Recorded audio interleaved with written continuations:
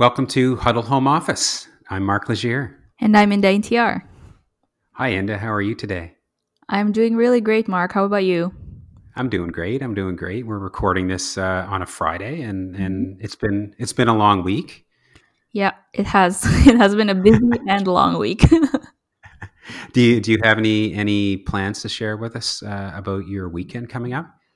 Just probably trying to find a place to hike and then hopefully go to the gym tomorrow if my body's allowing me to.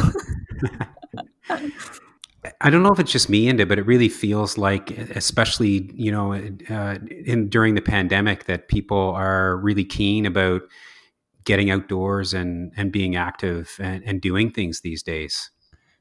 Yeah, I mean, it's what else can you do? I think, being outdoors, at least you can marvel at nature and have some quiet mind space. And sometimes you run into people with their really cute puppies. And that's what I also look forward to.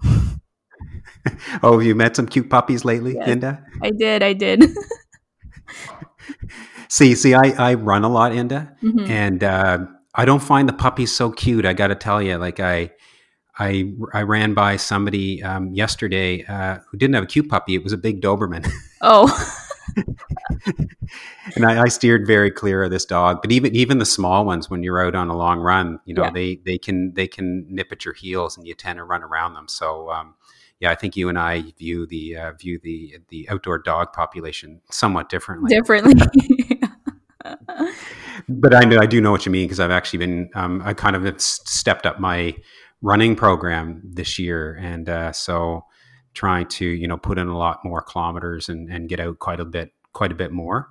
Hmm. And so, but yeah, no, but I've been really enjoying it. And if I don't get out for a run every day, I'm feeling it, right. I'm Yeah. I'm feeling more tired, strangely enough, because it seems Yeah. counterintuitive. You'd think that going out running 10 kilometers would tire you out, but I think it's actually good for a lot of us, during this time, especially just to Mm. kind of get out, because a lot of us are still trapped in our apartments, depending where you are, right, or your houses, or so. I think it's good.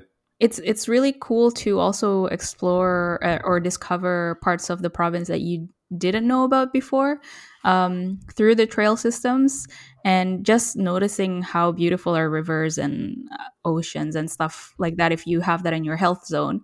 I mean, I've been feeling super lucky that we have that within our health zones. Yeah, I know for sure. Well, thanks a lot for joining me today, Inda, because we're here. I'm interviewing a couple people on the show that were a big part of a two-part series that you had done recently on a gathering circle of business people Mm. and Indigenous leaders in the province. Can you tell us a little bit about those two pieces that you wrote that I found personally very inspiring and made me want to dive in and have a podcast interview with a couple of them? Hmm. Yeah, I think about at the end of December, we start seeing, some of New Brunswick's tech leaders like Keith McIntosh, David Alston, Marcel LeBron, and Andrea from Remsoft kind of starting to post on LinkedIn that they were calling for the systemic racism public inquiry for the justice system. And it's been a hot issue, especially following the tragic fatal shootings of Chantel Moore and Rodney Levi in New Brunswick in June.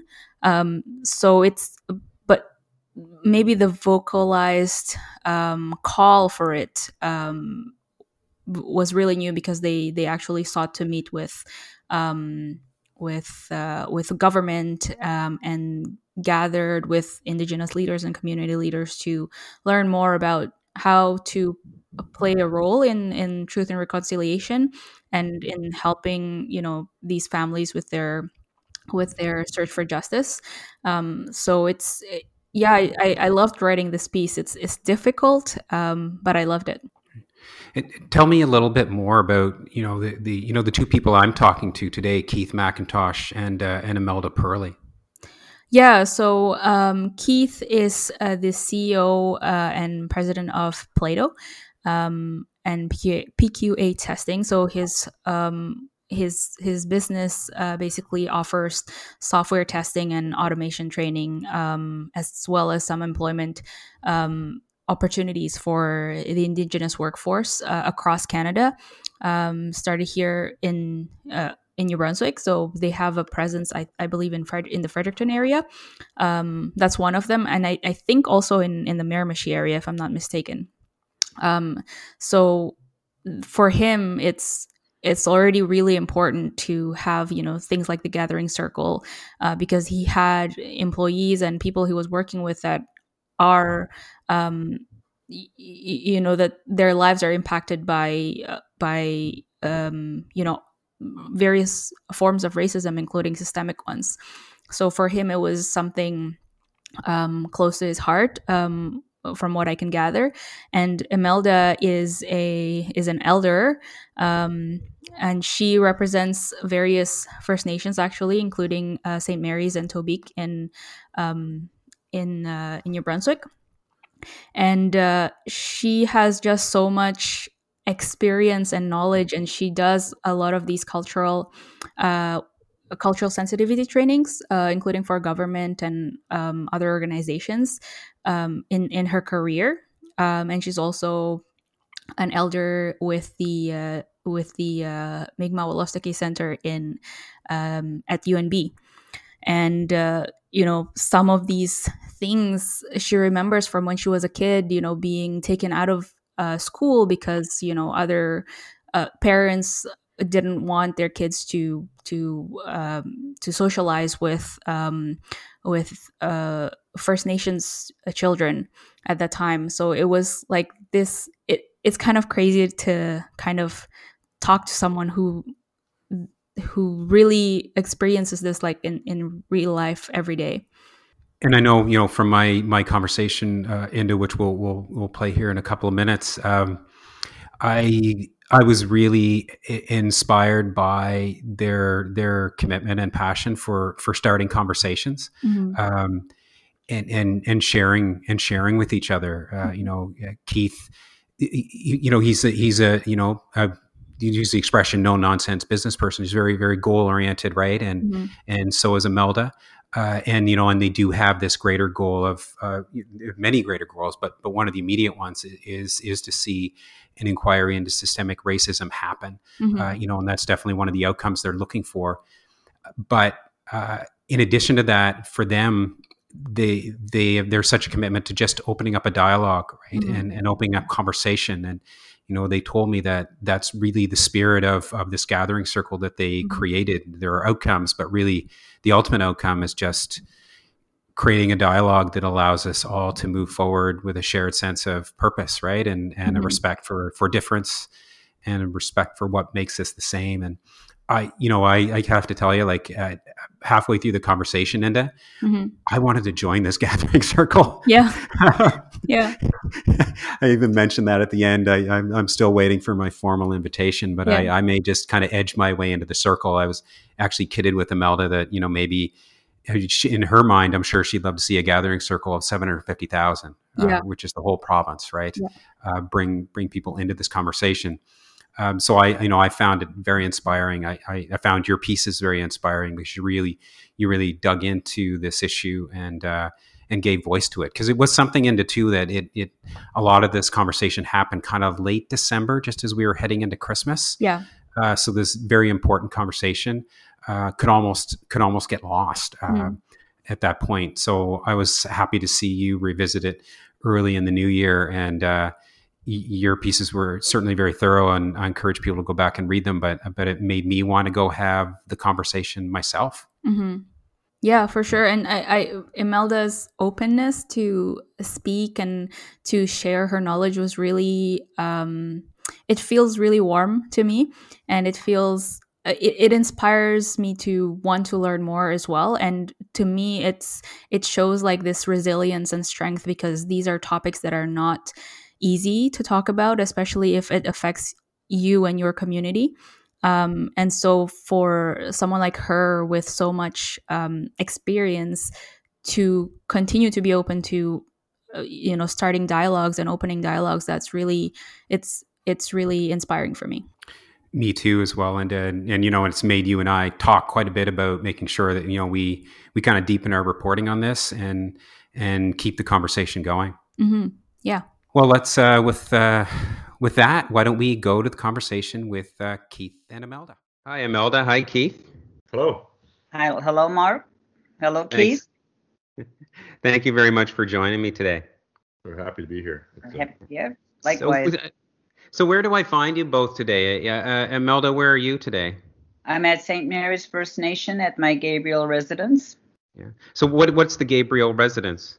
Oh, that's I have a home in Tobique First Nation as well. But as you may have heard, there's an outbreak of COVID there, so I'm avoiding going to that home. So I'm here at my Gabriel residence at St. Mary's First Nation. Okay. And St. Mary's, that's kind of, is that on that's on the north side Yes. From the south side of Fredericton? Yes, north side. Keith, where do I find you today? Well, I'm sitting in my office at my house where I have been for the last 9 or 10 months. Yeah, and so how's that going for you, Keith? Well, I'm wishing I could get on air. I'm thinking I should get on an airplane while there's still one flying out of Fredericton, but probably not really. No, it's certainly been a change, and but you know, it's you're getting used to it, and we're going to deal with it a bit longer, and it's the right thing to do. So you work with what you have. Yeah, because you spend a lot of time on the road, I imagine, with your work, do you? I had at the start of last year, from January 1 until March the 13th, when we shut our office down, I had about 23,000 air miles on Air Canada already that year. So it's been a bit of an adjustment. I'm learning. I recognize my dog and the family again. You know, they recognize me, so it's been a bit of an adjustment. Have there been a lot of adjustments to trying to do business, or are you finding that you're able to still operate effectively? Our business has been able to operate effectively. We went from about 180 people on client sites or in offices on a Friday to everybody working from home on the Monday morning, relatively seamlessly. So that part of it's been fine. The bigger challenge is developing new work, developing new relationships. So we continue to work with the people we had, but it's much harder to build those connections. That said, when you do, the requirement to be there, you know, the requirement to have people on site is changed. So business works. It just works a little bit different than it used to.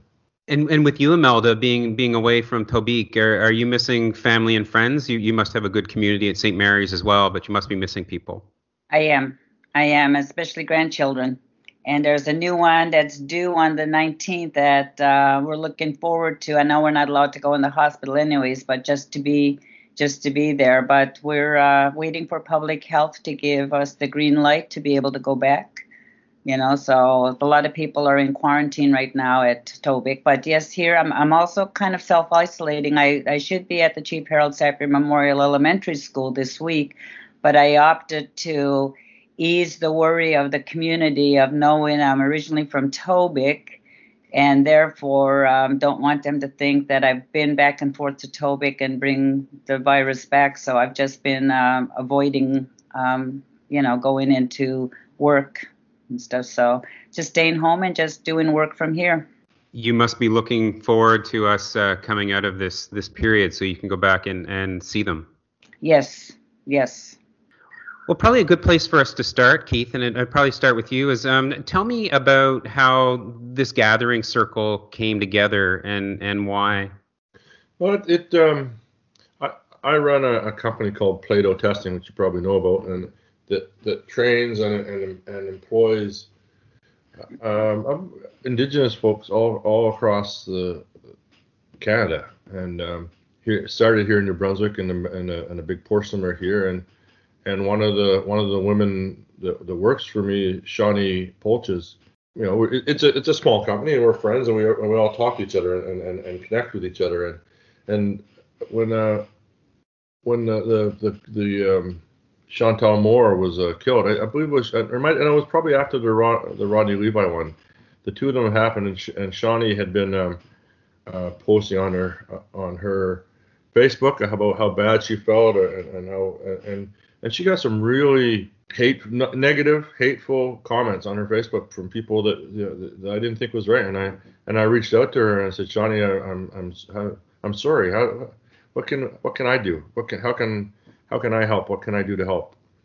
And she really just said, well, she wrote me back and we talked a bit, and I realized that Shawnee has such a powerful voice that and there's a lot of stuff to say. It's a shame that more people weren't hearing it. We get in Facebook, you're in an echo chamber. You're talking to your friends already, but you're not necessarily getting outside of that. So I said, Shawnee, what if we some other business leaders, Andrea Finicki's had reached out to me and say, knowing the work that I do, and said, how can I help? Because this is not just a problem that Shawnee and the First Nations people here in New Brunswick face. This is something that bothers other people, more people. It affects all our lives. And Andrea said, I really want to help. I don't know how. And I thought, well, Andrea as a business leader wants to be part of the solution. Shawnee, as an Indigenous woman who feels the effects of these two killings, the whole missing and murder missing Indigenous women piece, and there's so many things on. Maybe we start. Why don't they talk to each other? Why aren't they talking to each other? Why doesn't Andrea know what she can do to help? Why doesn't Shawnee know who's reached? So I thought, what if I bring together some people that I know? I'm pretty privileged in that I sort of get to walk in a whole lot of different worlds. I've spent a lot of time working with Indigenous First Nations across the country. I've been in IT business sector here for many years, too many to count, and I was a few years ago, UNB President Eddie Campbell and UNB gave me an honorary degree, and that allowed me. I've been able to meet a lot of the academic folks, and I met Imelda originally, I believe, through that process. So what if I take the piece? Maybe what I can do to help is connect people. So I reached out to Shawnee, and I talked about it. We reached out to Andrea, and then I think Imelda was the next person on our list to call and say, what if I think that what causes hate, what causes racism is lack of knowledge. It's lack of understanding, but understanding because you don't know. It's easy to hate or disrespect people that you don't know. But if you talk to people, it becomes that much harder to do. So why don't we start people talking? Just get people talking and see what happens. So there was no agenda for the gathering circle. We didn't, in fact, even know it was a circle at that time, I think. But it was to bring people together so that business people can understand what young women like Shawnee are going through, so that Shawnee can understand how business people and non-Indigenous people see the world and find a common ground. So that's how we got there. It turns out that it's worked very well, and the agenda has grown. We're coming to feel we have some authority or a voice to raise questions and try and drive improvements. We're growing and adding more people into the circle as well. So Imelda, what was your impression when Keith reached out to you for that first time? Excitement and when I led the healing walk for Chantel Moore and the reason, like I really got a lot of heat from my own community members saying, why should we be silent? We need to voice out, etc. And I said, look at how many years we've been voicing. Nobody hears us. So let's just hope in the silence to appease Chantel Moore's family that in silence we can still achieve something. So let's pray to our ancestors who are, spiritually listening to us. And let's show that if we're not going to be hurt, then let's do these. And I really didn't want my people to call it a protest, because as we're not protesting at this point, we just need to heal together. And so let's, instead of the army fatigues and what you saw at other protesting, what the community was calling protest, at Elsie Bookdook, at Burn Church, and all of those, and I really wanted to get away from this idea of wearing fatigues, because I didn't want us to feel that we were at war. And so I said, wear your moccasins. So I sent out protocols pre Chantel Moore's Healing Walk to both non-Indigenous peoples and to Indigenous peoples on what to do and how to do this, and let's come together and let's really in silence kind of contemplate that. So when Keith called, it was almost like the answer to the prayer, like the aha, that silence did work, because as he said, Shani wasn't being heard, even though she was voicing.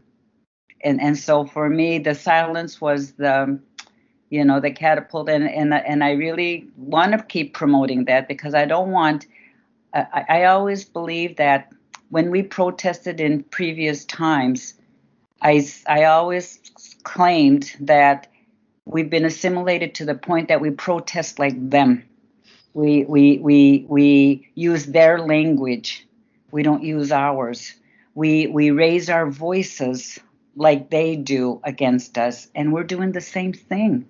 So I don't think there would ever be any kind of a truce if we didn't yield back to our own cultural ways and appease through our cultural values of, all right, like Kate said, it's misunderstanding. There's not enough, education. We're trying so hard. Like right now, I'm working on a document for grade 5 curriculum on treaties. Now, here we are, 2021, and treaties were signed back in the 1700s, yet we're just now entering that information into the schools. So, like Keith said, there's such a big gap in all of that. When we go from, when we talked about business yesterday, of course we're starving for economic wealth, because what our wealth was, everything that we did, our fishing, our surviving off the land, is now Crown land. And so we're limited on what we can do on Crown land because we're put on reservations. And so it limits us on what we can do economically, because all of our businesses are now Crown businesses, and stuff. So that affects that misunderstanding. So we're polarized because they think we're trying to take some. Look at the fisheries now. We're told, you're taking all the lobster, you're taking all the fish, and how dare you, and limit our intake. And so I don't understand why we're still being, put on the outside, of that economic building. Language, and that's for me is my and I use my language as a guide to the protocols. Like, okay, in our language, there's no word for protest. It's guard. It's guarding your worldview, and as opposed to just arms in a war. And in the language, it's telling us to we have to help each other understand. That's what the Turo Wampum Belt is. This idea of here's one culture and here's another culture. Let's take our culture side by side. Yes, there's interaction, but not to the point of you're not allowed to do this, but we're allowed to do this. You're allowed, So that's so this circle is for me the medicine towards that cultural, humility of admitting that they don't know enough about us, and to lead to cultural awareness. Well, there is some things that we need to share. There's sensitivity training, there's competency, but ultimately we want cultural safety to be able to say, our culture is safe from, being attacked, so that the next generations don't have to feel that they're not welcome in society because they're Indigenous. A question for both of you, Imelda and Keith, that I have is like, so you have this gathering of leaders, and a number of them, Keith, are New Brunswick business leaders, and a lot of them in the tech industry. I'm curious about what the conversation is at these tables around. Do you have conversations around the economy and labor participation and what Indigenous participation looks like and what an Indigenous economy looks like? Like sometimes, I mean,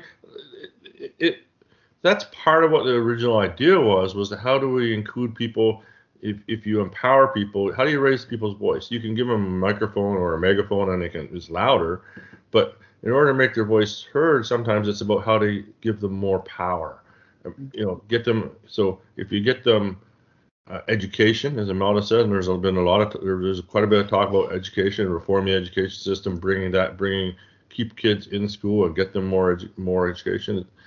My work is about going from training to employment. I believe that the truth and reconciliation comes about person by person, and each person, by giving them economic opportunity and economic freedom or economic well-being, that strengthens them, enables them to do more for themselves and spreads.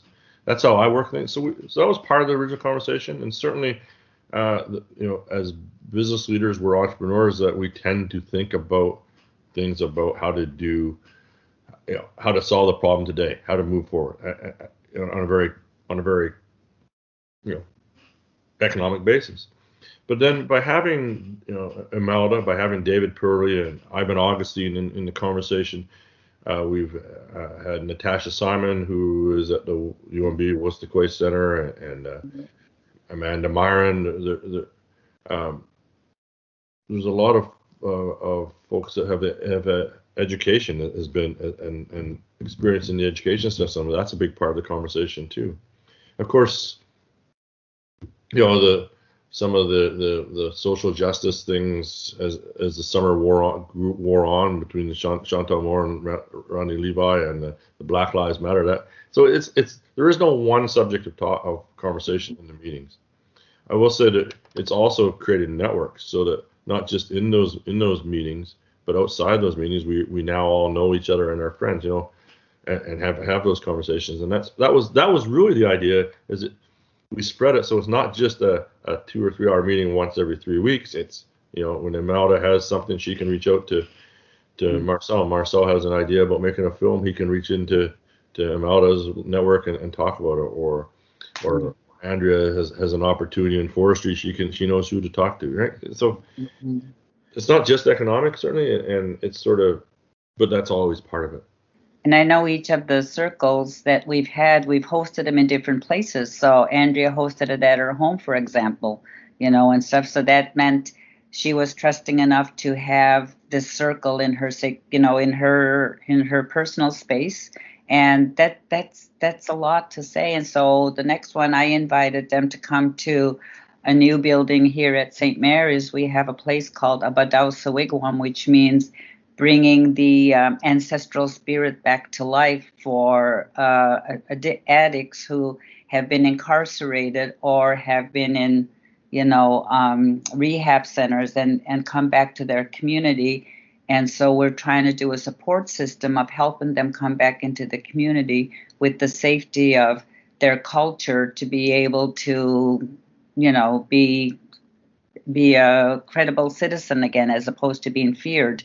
And so we had our circle there, and I wanted our group also. I have a culture I want to share. I want to talk about the Sweat Lodge. I want to talk about this. I want to share about why we do pipe ceremonies and all of that. So it's an exchange, it's an exchange of, and which needs to happen. It's an exchange of cultures. And I think that's where the medicine is, in that, what Truth and Reconciliation is asking for. It's that Bilwi Dahaz Wausawagan is a word that I translated for the former president, Eddie Campbell. And because he had asked me, he said, what's the Indigenous word for reconciliation? And I said, well, first of all, in English, it's a noun. In my language, it would be a verb. And so Bilui Dahaz means somebody changing their attitudes because they're learning more about, that group. Wausawagan has to do with now that you have been humble enough to admit you don't know, you're sensitive enough to be aware there are differences that we can live with, but you have to walk the talk. It can't just be, oh yeah, that's them and this is us. So Bilwi Dahaz Wausawagan really entails changing attitudes because there's a better understanding, and it's going to be an ongoing thing. It's not going to be, okay, everything's all solved now. Obviously, it's going to be generational because it took this many generations for us to get to the point of us struggling just to have our language heard, just to have a ceremony. I mean, smudging policy right now. I'm working on doing a policy where our children are allowed to smudge without retribution of, oh, no, there's no smoking, therefore you can't smudge either. So there's things to be worked out still. And so for me, having the business community, because they have staff, they have employees, they have this economic, wealth to be able to, like Keith said, to be more inclusive as opposed to being exclusive. And I think that's what the Truth and Reconciliation, those calls to action are, I'm very curious about, everybody has their own kind of personal passions and motivations to do this work. And I'm sure the gathering circle itself and the participants all have their own connection points. I'm curious, Keith, about you could run, a software company just on its own, but what motivated you to bring the Indigenous labor piece into this work for you? Well, I have an answer for that. I have 4 reasons. There were 4 parts to it, I think. 3 or 4.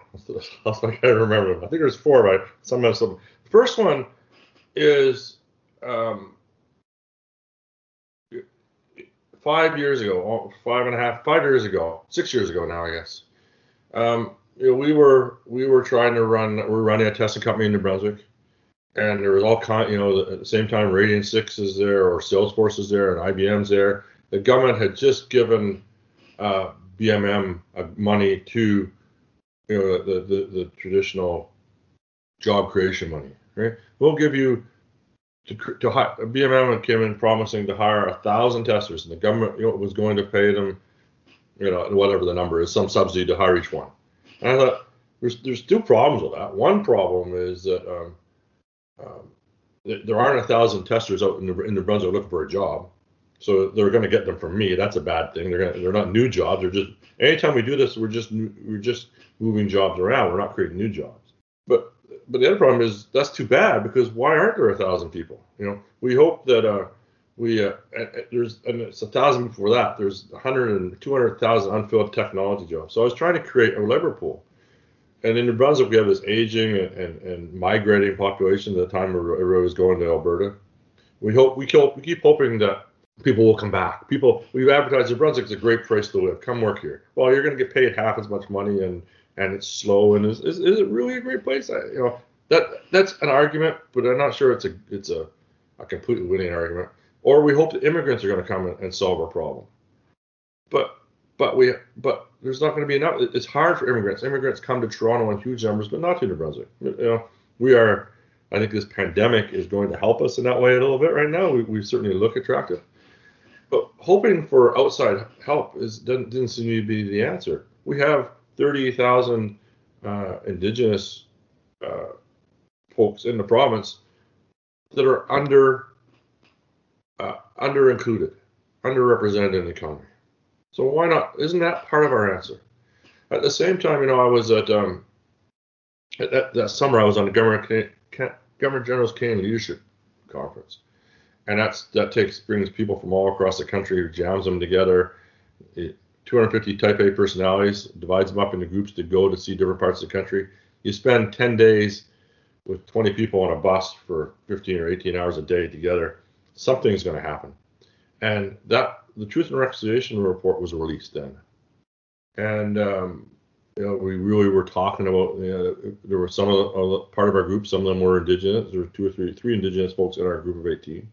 They were really, and those of us, some of the folks that weren't Indigenous didn't what's the big deal? Why does this matter? And it really does matter. It really did matter to the people.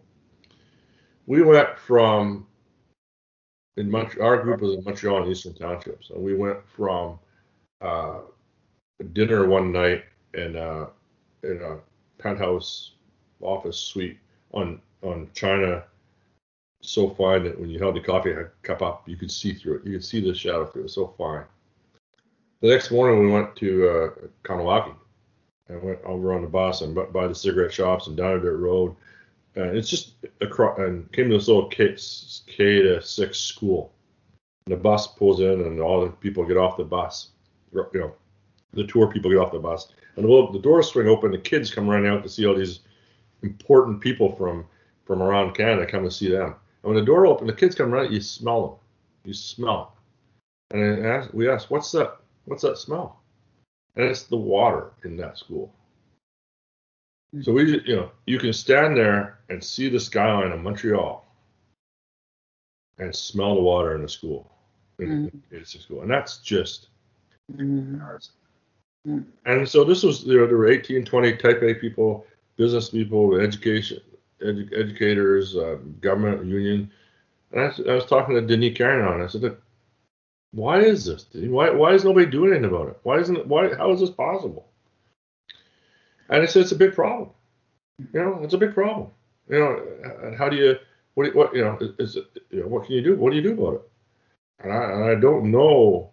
I don't know how to fix the whole thing, but I know the first thing you do is you start. And so that was sort of the catalyst of this idea. I have a company in a province that needs work, in a job in an area that needs workers, and a province that needs taxpayers, with a whole group of the fastest growing demographic in Canada looking for opportunity. And the fourth reason I wanted to do it was I wanted to make PQA better. I wanted to make, how do you attract young millennials? How do you get millennials to come work for you? How do you get motivated people to come work for a testing company? It's not Glory, it's not Apple, it's not Tesla. It's how do you get them to come? Kids, I used to go to work when I was a kid because I wanted money to buy a car and a stereo and whatever, but that doesn't seem, having the big gas on the car is not the number one motivator. Half of my kids don't have cars yet, and they don't really care. And how do you motivate kids? It just happened. I was reading at the time. There's other. Maybe it's not just about monetary values anymore. It's not just about security. And the world's so big, kids seem to be more willing to go to if this doesn't work, I'll do something else. It's about giving them a reason. It's about making them feel that they're included and doing something important. So those are the 4 reasons. We need workers in technology. New Brunswick needs people contributing to the economy. I want to make PQA better and attract millennials and ambitious young folks. And it's embarrassing, the conditions and the way we treated Indigenous people in Canada. In the most beautiful country in the world, we have everything, and we can't do that right. So that's how I started. Why I started being involved in this. I've always been a bit lucky. I've been able to walk in multiple worlds, and I grew up around with Indigenous with Indigenous folks and being part of it and being accepted so it was easy. That part was easy for me. But I had a gathering here in my backyard. We always have a company barbecue here, and some of the Plato folks came, and one of the guys, I forget, it was one of the employees or their spouse said, this is the first. I've never been in a non-Indigenous house and had somebody offer me a beer before. and the school in Fredericton across the river on the north side, in the middle of St. Mary's. When it first came up, parents didn't want to have their kids walking to school because they had to walk through the station. Mm-hmm. Both of those things are wrong, and they're only there because people don't know people. Mm-hmm. So PQA is a much better. All the things I wanted to do, the reason I did it have happened. We have people working, and it's been great for our business. We have more people on both Indigenous, non-Indigenous wanting to work with us. Business has flourished, and we probably doubled in size since I started this project. But the most important thing is you see things like this gathering circle happening, that and here in all our offices all across the country, people just talk to people like they're just other people. Imelda, this kind of gathering circle that you're part of now with Keith and others, does this seem like a long way away from how you grow up and the kinds of separations that would have existed for you with non-Indigenous people when you were younger? Oh, absolutely. I remember one of the things that happened to me is we were talking about yesterday about not knowing what money was, and I remember how the Indian agent would set up a clothing store, a furniture store, and a grocery store. So any relief checks that came to the community went, my grandfather would go to the store and say, "Here's my check," and of course, he would say, "Well, you have a bill." So they would just kind of cross off, "Okay, give me your check and I'll cross off some of your bills, supplies you got from last month." So we never got any change back. Do you know what I mean? So so of course I didn't know how to handle money. So when I left the school at Perth at the young age, I went to New York, and I remember my aunt thinking that because she'd already been living in the States for a long time, so she gave me a $20 bill. She says, here's my grocery list, go get them for me. Instead of me going and getting the groceries, because we were never allowed to get the groceries, we were just give the money to the person at the cashier, and they would go get the groceries because we weren't allowed in the stores because we were considered thieves. And so we always had people watching, and whenever we went into the store, like I still feel that sometimes when I'm in a store, because it's just from that time in my life. So when I took the $20 bill to the store, I remember giving it to the woman, says, "Here's my aunt, and this is what she wants." She says, "Well, young lady, go get it." I said, "I'm Indigenous." I didn't say Indigenous, I'm Maliseet, and you're letting me go in the store? So, yeah, so... And then the idea that Keith was talking about, yes, people are still afraid to come to our First Nation community. David and I hosted what we called cultural awareness sessions for Indigenous and non-Indigenous students, and we spent a week on the land, and we did ceremony and archaeological things and so on and so forth to get the high school students, to be comfortable with each other and to get to know each other. And then we decided, when the students go back with this knowledge, what about the teachers? What about the administrators? So we started to expand our cultural circles and invited teachers. So one year, we decided, after a few years of being put up in hotels at the government's expense for this session, David and I said, teachers are learning, yes, but they haven't learned how to feel safe with us. Let's host the next one at our home in Tobic. And we'll invite all 30 teachers. We'll put mattresses side by side, and then we'll have them all stay, as opposed to having the amenities of a nice hotel, and show them this is how we live. And so those 30 teachers came to Tobic, and we roughed it, but we had such a great time. And when those teachers were going for their morning walks in the community, they saw some of their former students, and the students were like, "Mrs. blah, blah, blah, what are you doing here?" And they were shocked to see their teachers walking in their community. So, yeah, it's different. So, like Keith said, when somebody was said, "Geez, I can't believe I've been offered a beer."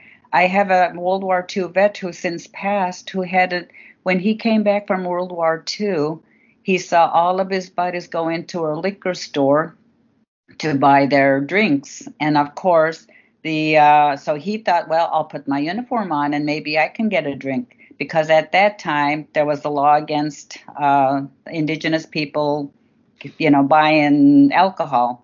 So he went up there and he got refused. And he says, well, wait a minute, that soldier ahead of me, you gave him something. And he goes, yeah, but you're native and we're not allowed to sell booze to you. So he goes, sir, look at my uniform. I went over across the ocean and I took shots for you. The least you can do is give me a shot, And so the guy ended up selling it to him, and stuff. But that's the attitude, and this is why the TRC calls to action are okay. Let's start these dialogues. Let's start these circles. Let's start talking to each other. Let's invite each other. Let's, and for me, it's really important because I work at the national level for mental wellness. And I try to say, thank you, Health Canada, for all the clinicians you bring to our communities. But we want to help the clinicians learn about our traditional ways of healing as well. Don't dismiss our ways of healing as being, just because we don't go to the drugstores as often, just because we don't, do that doesn't mean we don't have ways of healing, stresses, et cetera, and all that. So my role in all the communities is and now at the national and international level is I share those cultural pieces so that mental wellness isn't such a stigma, and so for me, this circle that's why I call it medicine, because it's good medicine to live in a peaceful, expanding our heartfelt, what we want for all people, not just for Indigenous people, for all people. Let's make our circle be that counsel fire that's going to counsel others on how to be a good treaty relative. Let's live in peace and friendship, but let's learn about each other. So for me, the circle means a lot to me. And it strikes me too that I'd be curious for your perspective on this, Keith, because I know that you would work in an environment that was very results oriented, product oriented. That in order to get to this place where we have a shared sense of building the economy, we actually have to have that mutual understanding, and that takes time, right? And that takes gathering circles that are somewhat open-ended in their agendas and what you're trying to accomplish. Yeah, I think we brought the different, a lot of the business people together, and the first instinct is, what's the problem? Here's the answer. And almost, I would say probably to 100%, each one of us have come to the understanding that it took us hundreds of years to create this problem. We're not going to fix it today. And we need to slow down. Don't assume that you know what the problem is. Don't assume you know what the question is. We need to, as entrepreneurs, as all entrepreneurs, as a guy, as a man too, your first instinct is put your hands on and do something. And you learn the gathering circles. Well, first off, there is no agenda. There is no, join this circle, this is what we're going to do. That's not there right from the very start. So that's a clue. But once you get into it, you realize it really is just about sort of slowing down and absorbing things and hearing what people are saying. It's a listening circle. You're right. Absolutely. It just takes time to build these connections and build this trust. When I started Plato those years ago, okay, this is easy. There's people, we have work, they need jobs. I'll just go say, here, come join, and they'll do it. And it turns out that's not the case. It's a much, much more complicated problem. It's not that Indigenous folks don't want to work. It's that there are so many barriers in front of them that keep them out of things, perhaps. So you can't just say, here's the work, come do it. You have to address all those barriers and slowly unravel and pull apart the strands until you find where the kernel is that you can start to build the foundation again. And it's the same in so many different, that's my experience in business, in the business sector, but it's that way in everything, whether it's shopping in a store or housing or anything. That you just have that. Yeah, there's no agenda. There is a just absorb and learn and work away at it. Imelda, when you hear Keith talk about his business and how he built his business and the opportunities that are being created for young Indigenous people in tech, how do you reflect on that? Your sense of what it means for Indigenous people to take part in the economy, the opportunities for young people. Is Keith on the right track in terms of the opportunities that he's offering? What opportunities do you see?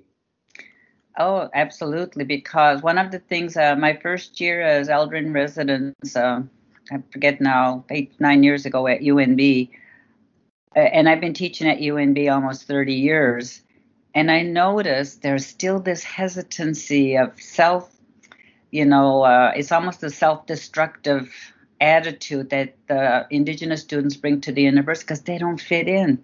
They don't fit in. They'll go to their class and they'll leave. So we tried so many different ways of encouraging them to do cultural activities, a powwow, or those kind of things. So one of the things I asked the dean of the day if I could have a mural painted on the wall, because UNB didn't really have a lot of Indigenous anything. And so I said, they don't see themselves on campus. John Kimbell, when he came many, many years ago, said, I can't even tell whether there's Indigenous people in this territory on this campus. There's nothing Indigenous here.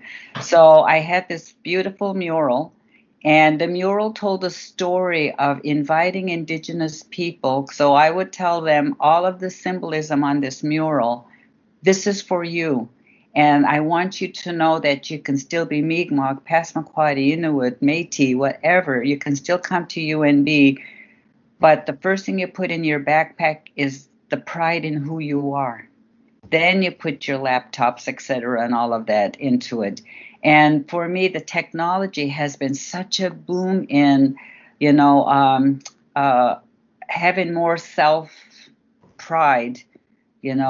Because they are in that. I mean, they have an aptitude for that, of course. I know because I have to ask my 5-year-old, how do you do this? How do you do that? But no, it's totally important. But you know what holds back the job market for our people is bilingualism, because bilingualism. 50 years, 51 years this year, or was it 2019? It's been 50 years. I forget now. Yeah, I think it's been, so it's been 52 years that bilingualism was brought together as French and English being able to, promote economy for French and English. Well, that's kind of holding back our students, because our students have to choose French or Wolastoqey or Mi'kmaq in order for them to get their high school diploma, or they have to choose. So I was at the high school. I taught at Fredericton High School, and I saw then that even though I was bringing language to the school, it was restricted to just Indigenous people. So my question to the principal of the day was, well, wait a minute. Does that mean only English people can take English and only French can take French? Why is my language being limited to just Indigenous people? And so if that's true, then we're definitely limiting what our students, of course, they're not going to want to take the language if it's not going to be celebrated as something that's going to be as promoted like Mandarin, because Mandarin is an economic language that's been promoted in high school so that people can learn, to be world economists. What about our language? And so I left the high school, and I remember how sad it was to tell my students, I won't be coming back because I don't want to tokenize my language. I'll see you at the university. And so at the university, anybody can take it. And of course, there were people upset with me because I was teaching non-Indigenous people the language. I said, wait a minute.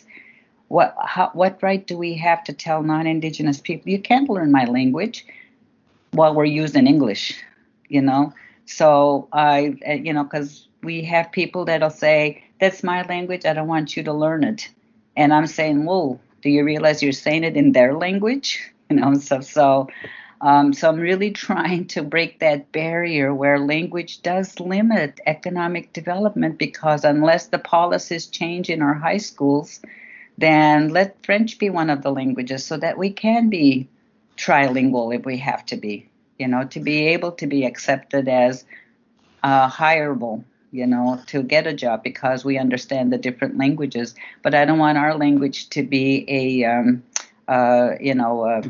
block to, well, I'm sorry, you don't know French, therefore, and because we can say we're bilingual, but it doesn't have the same essence as when you're bilingual in French and English. Kudos to everybody that gives us that opportunity. There are some cultural things sometimes employees have difficulties with, because I know I've had to deal with it through school, like when we have a death in the community. And so our cultural way is we have to take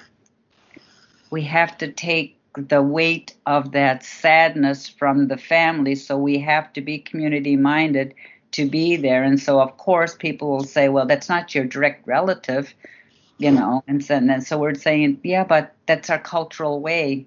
That's why hospitals, I'm still trying to get a palliative place for Indigenous ceremony in a hospital. I went through 3 top people at the hospital saying, we do death different than non-Indigenous people do. Can we please have the space to be able to do a ceremonial letting go of that person, because that's our cultural way. So it's been heard. I've had the chance to, because I'm usually the one called on, both at birth and both at that other, aspect of our life.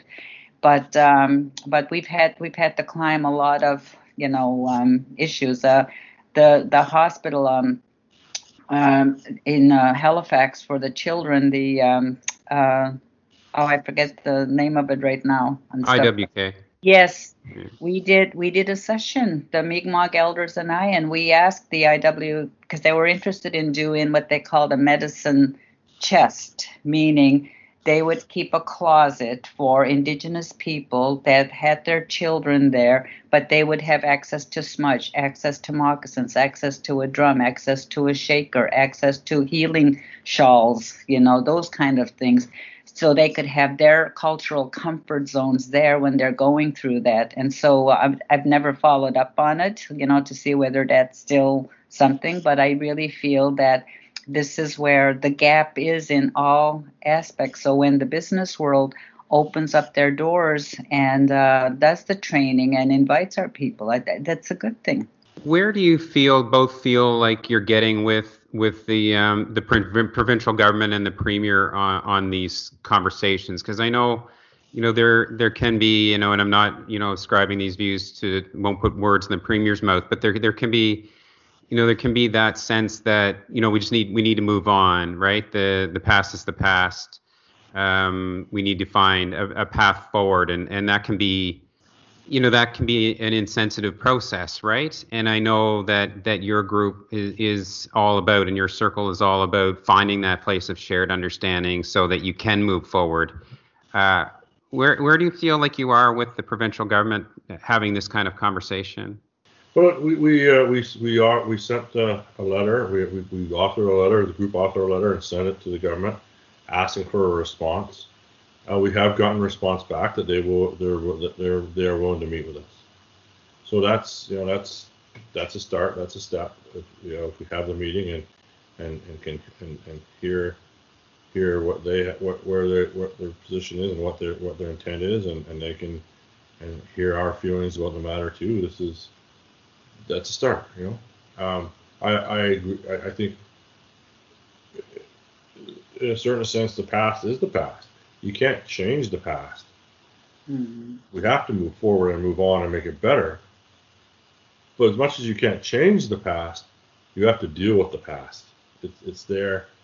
You have to learn from it. You have to accommodate and correct it where it was wrong and take advantage of it, I guess, where it was right, if that's the case. you can't ignore the past. The future is what matters, and where we're going, where we're all working for to make it better. But it's affected by the past. I think somebody, I don't think it was me, came up with it, but if you don't, those that don't know the history are bound to repeat it, right? And we need to know the history. We need to recognize it and deal with it. But yes, we do need to move forward too. It is part of dealing with it and confronting it, an inquiry into systemic racism. I think so. I think that it helps. I think that it's important to the Indigenous community to have it. And certainly the Chantal Moore and Rodney Levi situation has crystallized that. So it's absolutely their prerogative to ask for it and expect for that. I will point out that it's not just Indigenous people that are that face racism in this province. There's a lot of people that anybody that is not anybody that's not white male understands that there is racism that goes on every day. Yeah, and I'm looking forward to the conversation. But one of the things that I really appreciate is I don't just depend on the government. For example, my World War II veteran that I was talking about, I was his apprentice for 25 years. And one of the things he made me promise before he passed was, I want you to keep a good relationship with the base commanders at Base Gagetown, because our Indigenous veterans were mistreated and have never really gotten their deserved recognition. And so I've been really lucky to work with, and I'm still, I met the new base commander, and we plan on doing something for our youth, so that our youth will be the ambassadors towards this truth and reconciliation by being good, by building a relationship between the children at the base and then the children at the Oromocto First Nation, because they go to the same schools, and stuff. So I appealed to the principals of the schools, and I said, I really need you to help our Indigenous students to feel as welcomed as the children from the base. And so I reach out, I reach out and I ask you, let's do a healing walk together. I actually went to a sweat lodge on base. We have a sweat lodge that the base Gagetown has. We have cultural awareness gatherings and celebrations and walks for the murdered and missing Indigenous women and girls. So it's been a good partnership. Same thing with Her Honor's office. And the priests, I work with the priests as well, and I've had priests come to my sweat lodges because I conduct those ceremonies. And so I'm really reaching out to all organizations, Catholic Women's League across the country, the university retirees, so it's not just the government that's going to do, the deed for us. It needs society, and it needs our people, of our residents of New Brunswick, to open eyes. I remember one time there was a gentleman, I wanted to go do a ceremony on what they used to call Savage Island, which is now Ekpahug, by Hart's Island and everything. And I remember going there, and I remember this person telling me, you're trespassing. I said, sir, I just wanted to come by the shore to see, because I'm going to be doing a weekend fast on the island, and I need to get over there either by canoe. And nope. And so he was really upset. But then later on, about 6 months later, so we found another way to get to the island.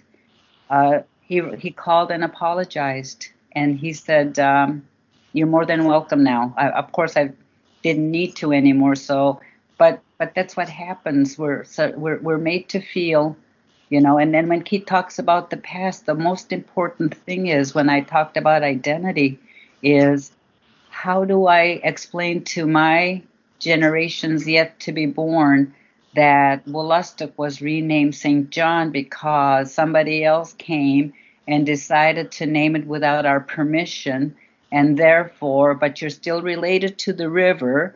And I'm one of those children that was able to drink from Wolastoq, St. John, by cupping my hand into the river from my grandfather's canoe and seeing how clean it was, that I could actually see the salmon, and my grandchildren won't see that. The only salmon yes, they'll see salmon, but it's farmed, it's changed, it's canned, you know what I mean? So for me, that past is important of addressing by renaming the river, not renaming it, giving its name back. So I say publicly, St. John's the middle name, Wolastoq's the first name. I really appreciate your time for both of you. I one last question for both of you. What does when in your most hopeful selves, what does New Brunswick look like going forward in terms of reconciliation and a shared sense of community, a shared sense of the economy? What are your biggest hopes from this gathering circle, but just generally? I'll answer first, and I'll allow to close that off. Just to go back to your previous question, where you asked, do we think we're making any traction with the government? I think we are. There is a moral and a social and moral impact movement that's growing, and people are wanting to change the world, to see better. You saw that happen with the Black Lives Matter movements and things like that. And young people today are more, again, while they're less, at least appears to me, and it's awfully broad strokes, less monetarily motivated, they are much more motivated to make the world better, whether it be green and environmental stuff or people and relationship stuff. And look, at the other part of the circle we are bringing business people together, and if we can't convince them from those grounds, the government tends to listen to dollars and cents and money, and Indigenous reconciliation is an economic driver for this country. It makes absolutely no sense to exclude 10% of the population from the economy. It just makes no sense. So I think all that happens. What do I think? This province has a lot of different divides. It has rural versus urban. It has French and English that take a lot of the air, take a lot of the oxygen out, and doesn't always leave room for other discussions, whether it be Indigenous or other minority groups. But I do think that the movement is in the air, that people want it, and this province I've always said this is a great place to do business. It's great because we're small. We can know each other. We can talk to each other very easily and get to all corners.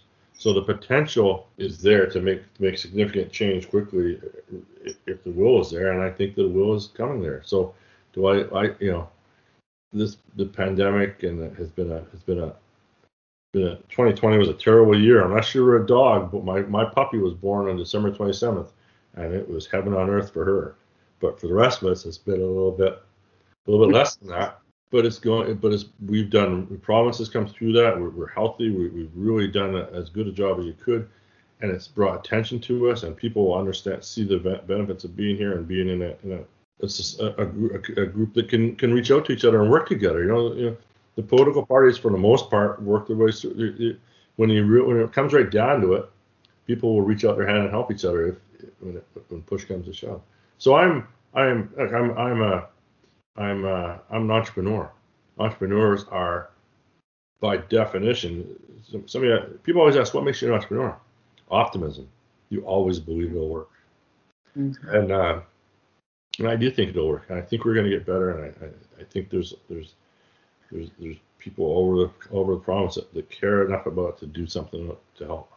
Yes, I agree with Keith and stuff. That optimism. For example, the Delta Delta New Brunswick, their CEO had asked David and I many years ago to have an in-service session for their CEOs so that they can be better treaty partners. And so what we ended up doing is they actually commissioned a wampum belt to symbolize that their promise to be good treaty, partners in the province. They commissioned a wampum belt, and we did the ceremonial putting the wampum belt in Wolastoq and then blessing it that way. Then it was framed, and it's now in the lobby, and we can do sunrise ceremonies there. They planted a medicine wheel garden so that the youth can come and pick the traditional medicines, because we're limited where we can pick our medicines now because Crown Land has, do not trespass signs on some of the places. And so the Delta actually planted a garden. Her honor is going to be planting, what I'm suggesting is to honor murdered and missing Indigenous women and girls. I initiated a red shawl campaign as opposed to the red dress that's out west, because when I came back here, there was a red dress campaign here in New Brunswick for heart health for women, so I didn't want the two to be confused. And so I initiated a red shawl campaign. So then the Atlantic Ballet partnered. So we're expanding. So New Brunswick is inviting and weaving, I guess I should say, weaving a new relationship with the business community, but also with the other spaces in our province. I know there's still work to be done, and we'll continue to do that. I've asked the mayor if City Hall, a matter of fact, I'm supposed to be unveiling before pre-COVID. I have named, which I can't tell you what the names are, but I've named 3 trails in our city, both on the south side and on the north side, in our language. And I remember running into the previous mayor at the grocery store, and I says, guess what? You're going to see our language in the province, And he says, well, I hope it's a little teeny tiny word because your words are real long. And I says, I'm telling you what, Mr. Mayor, no offense, but if I learned how to say supercalifragilisticexpialidocious, you can name, something in our language as well. So that's that, and so I see that, and hopefully, I'm going to be asking the parks people, when are we unveiling those trails that I've named, and stuff, because it would be symbolic, even during the pandemic, to do something that shows, like when they named Two Nations highway or the trailway. And it's acknowledging that, there are Indigenous people here, and let's start forging, a 2-row wampum belt pathway where we respect each other and we can still mingle without upsetting or forcing. And when they were talking about putting Wolastoqey language and Mi'kmaq language in all the schools, people were uproared. Oh my goodness, that's so terrible. We're not forcing anybody to learn our language, but all I ask from City Hall is, can we have something in the language to acknowledge to tourists and newcomers that there's another language here besides French and English? Couldn't we put something up? So I've made some suggestions, and I'm still hoping the mayor will say that just having something on City Hall in the first language of the land would really be a truthful statement, and stuff, that City Hall acknowledges, that there's another language here. And I just think that's a good start, for the town to accept that, so. Yeah, I mean, there's languages, there's a culture, there's an economy, right, before that. Yep. Yeah. Well, thank you very much. Actually, when I partway through our conversation, I thought to myself, I want to join this gathering circle, and it made me think that I'm sure. And listening to you, Imelda, it sounds like you probably want the gathering circle to be 750,000 strong. So maybe there is a place for me. as long as the heart, like we just had somebody requesting Andrea if she could join from Halifax, I think, and I just said yes, another heart to to learn about compassion and understanding, another set of ears to hear the concerns that young Shani had, and other young people are having and feeling sometimes, and that's why we worried about the suicide rate. It's this lack of pride and identity, and stuff, and so we're losing so many young people, and of course another set of eyes to see the systemic racism that still occurs, and then of course the hands to do the work, to join the circle, the feet to walk an honorable earth walk together, and stuff in beauty and not in hatred. All right. Well, thanks very much. I appreciate you both taking the time to talk to me. It's been a pleasure, guys. Thank you. You've been listening to the latest episode of Huddle Home Office. And thank you, Imelda and Keith, for that great chat. And thank you to Inda for giving us some insight on the articles you wrote for Huddle that were the basis for this conversation today. You can find Inda's pieces on Huddle's website, and there will be links out of the story promoting this podcast. A Home Office is produced by me, Mark Legier, Sheree Sletson, and Tyler McLean. And you can subscribe to Huddle Home Office on your favorite podcast platform: Apple Podcasts, Google Play, Stitcher, Spotify, wherever you get your podcasts. We will talk to you next week.